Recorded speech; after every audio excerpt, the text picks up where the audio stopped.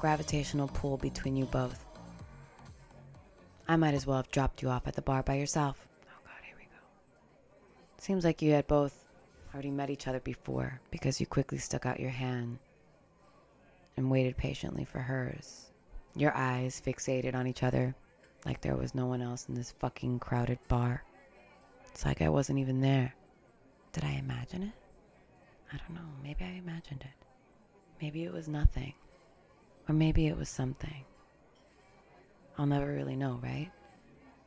I'm not really inside your head the way I imagined being inside your head when I wrote this. I wrote this from the perspective of your mind, the way my mind works, the way I think that your mind worked. I hope that makes sense.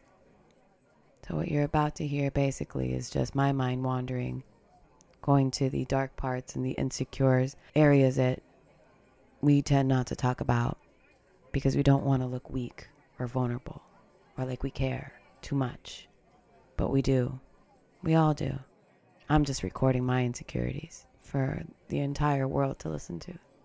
So, without further ado, here is episode 1, season 1 of Press Play.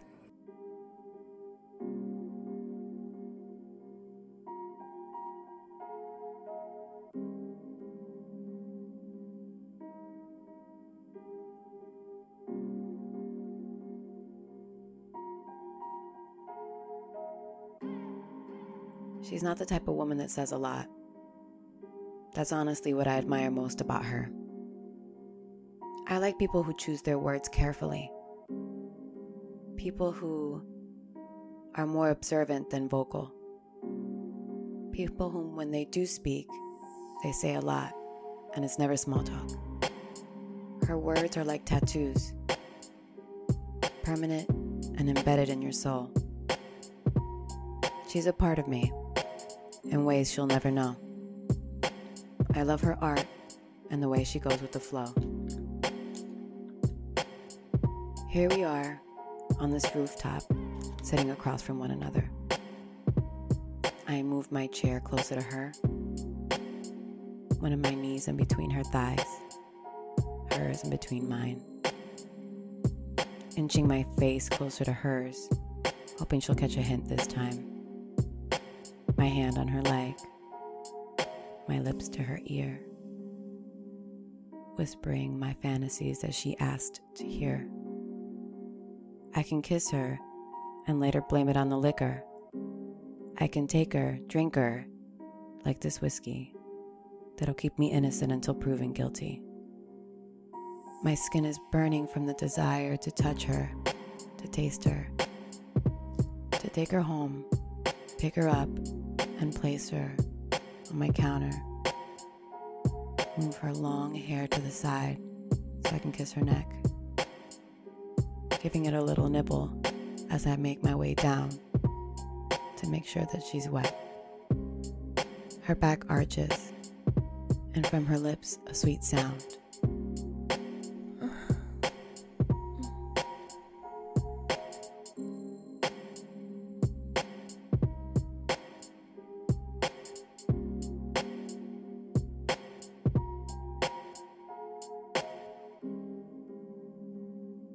The story you just heard was inspired by a true event.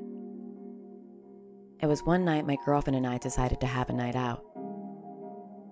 We ran into some of the most beautiful and talented women in the Miami creative scene. Amongst all of the patrons at the party, my anxiety decided to show up. She had brought her friends, insecurity, and whiskey. Although, I'll blame the free drink ticket on that one. And there I was, smacked in the middle of this anxiety, insecurity, whiskey sandwich. No chance of survival. All of these ingredients mixed together, you could imagine, it was a recipe for disaster. I started to make up movies in my head about every woman I felt my girlfriend had been talking to more than 5 minutes. Especially all of the women who seemed to have been pursuing the same kinds of passions that I so much desired for myself. The movies in my head illustrated details of what my girlfriend may have been thinking when she met these beautiful women. And then it hit me. It wasn't my girlfriend's extended handshakes or her sudden interest in another woman's art. It was me. I created this horrific energy for myself. This negative orb of energy was around me because of me. I named this piece Kyoko. Kyoko is a girl's name in Japanese, its origin meaning mirror. I named the piece Kyoko because the experience of feeling inadequate in that sea of beautiful, talented women made me want to get pulled under by a massive wave and disappear. But it also made me hold a mirror up to myself. It made me ask myself, where the fuck is that girl who jumped off a plane at 14,000 fucking feet in the air? Where was that girl who oozed the innate feeling to create her insecurities and pain into art? Well, good news. She's back.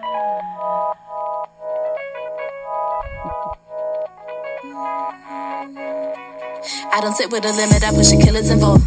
Top of the skinny beauty, just come for the know. Studio living like a dreaming abroad. Yeah, mama just told me a bit different, I wanted to be living. Now we were just wide eyes, so stupid to fall. Knew good I was, the scene was different, I glowed.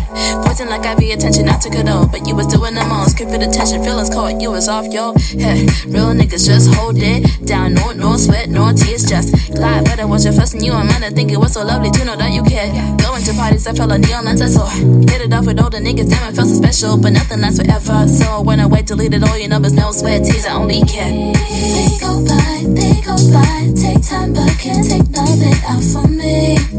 I glide, you know I watch the sun kiss glisten, I don't fall in.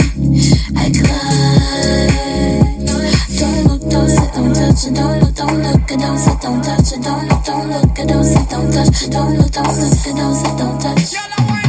Trust nobody is a motto, and nobody pushing a lone wolf, not to follow. Had to get out of the sink and ship you as hoppers. Told me to leave me behind and top you with shutterless. Shut up and run it, bitch. Sit on my elevator to conquer it. Self-made.